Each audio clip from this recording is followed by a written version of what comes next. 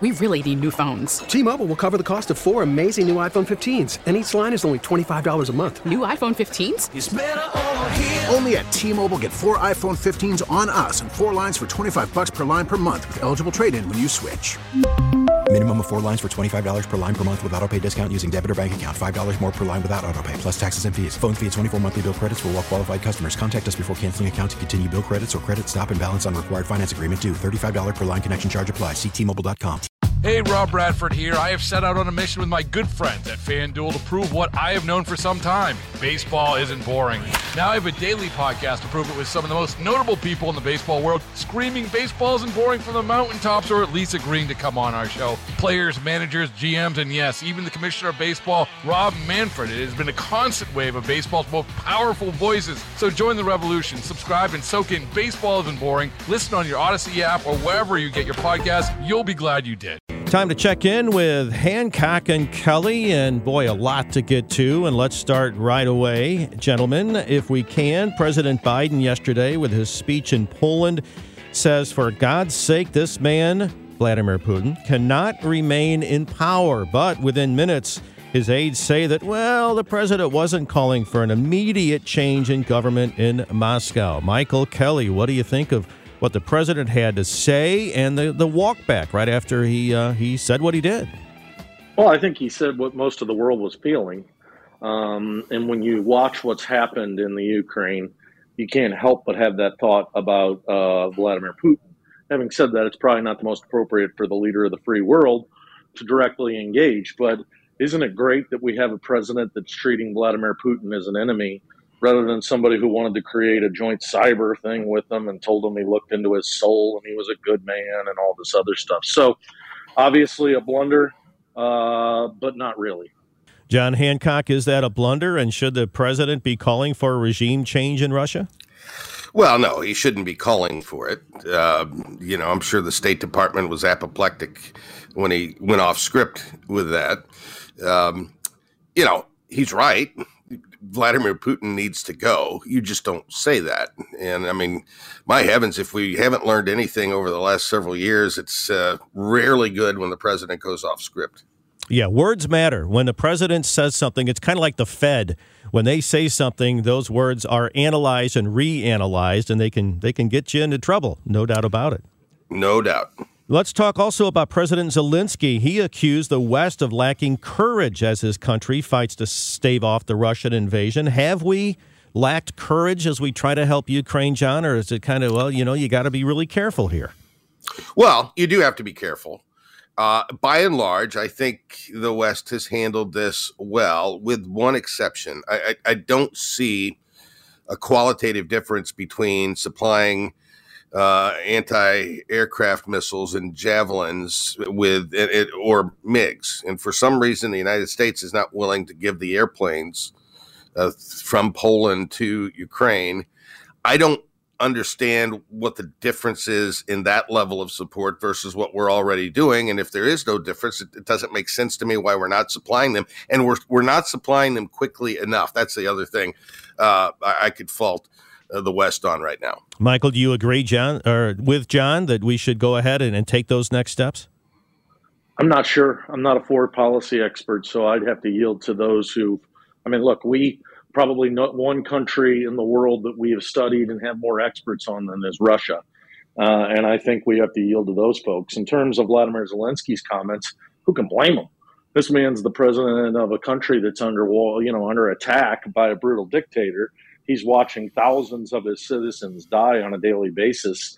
I think he's yelling and screaming as loud as he can to get as much help as he can. Unfortunately, global politics and global concern with a man who has the second largest nuclear arsenal has to be accounted for, and I don't blame Vladimir Zelensky for not considering that. Next up, let's tackle Ginny Thomas and that situation. We have text now of her communicating with Mark Meadows at the White House after the election up until January 6th, where he is telling Mark Meadows, do not give up. She, of course, the wife of a Supreme Court Justice, Clarence Thomas. Michael Kelly, how disturbed are you by what was exchanged there, and what should happen to Clarence Thomas? Well, it's wholly unacceptable. This is just really kind of unbelievable if you think about it, that one of the most exclusive clubs in the entire world, that you'd have your wife out there doing this stuff. Now, the Supreme Court justice will say, I had no idea that my wife was doing this. Well, it's hard to believe that a person wouldn't know that their spouse is out planning an insurrection. It's interesting to me. What can be done? It's left to the Supreme Court. They kind of have to police themselves. It is interesting to watch the difference in the attacks on, the justice who's nominated for the Supreme Court, and the Republicans saying she just shouldn't have a lifetime appointment, but they can stand by and rationalize this nonsense. It's just really an unfortunate and sad time in our country. Yeah, John Hancock, what do you think? Well, there's two ways to look at this. Either one, how dumb, or two, this is borderline illegal. I tend to think it's more dumb. Anybody advocating for Sidney Powell is not, but there's no evidence. These text messages came out through the Mark Meadows release, not through the January 6th archives from the U.S. Archives. B, there's no evidence that Clarence Thomas knew she was sending those texts to Mark Meadows. I would hope that if he was aware of that, he would have said, that's not a good idea. So I'm going to choose to assume he was unaware of it. But, I mean, inappropriate, yes. Dumb, yes. All right, let's turn to the Missouri Senate race. We heard the latest from Eric Greitens this week, accusations from Sheena, his ex-wife. Eric Greitens' response to it. Now, a new poll that I saw yesterday shows Eric Schmidt now with a 3-point lead and Vicky Hartzler right behind Eric Greitens. John Hancock, what do you see as this race continues? Should Eric Greitens get out of it? Well, of course he should, but he's not going to, and he still could win it. I believe Sheena Greitens. I know both of them. The behavior described is not surprising. And it's consistent with other behavior we've seen. And let's not lose sight of the fact that both of the women who have accused him of these things did so under oath, under penalty of perjury. And his denials of them have never been under oath. He's not released a sworn affidavit. He should not be the Republican nominee for the U.S. Senate. And, good for the polls, adjusting to this. But there's a long way to go, and we'll see.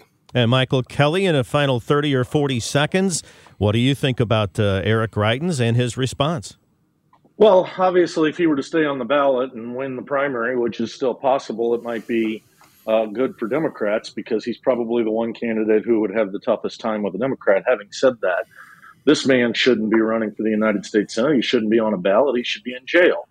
But he's not going to drop out of this race. I mean, this is a man, the first time I met him, it was in 2007 at Barack Obama's acceptance speech in Denver, Colorado, where he was, excited to pretend that he was a Democrat, and now he's pretending to be a Republican. This man has no core. He just wants to be somebody, and boy, I'd like him to be inmate something or another. All right, Michael Kelly, John Hancock, as always, thank you so much. You betcha. T-Mobile has invested billions to light up America's largest 5G network, from big cities to small towns, including right here in yours. And great coverage is just the beginning. Right now, families and small businesses can save up to 20% versus AT&T and Verizon when they switch. Visit your local T-Mobile store today.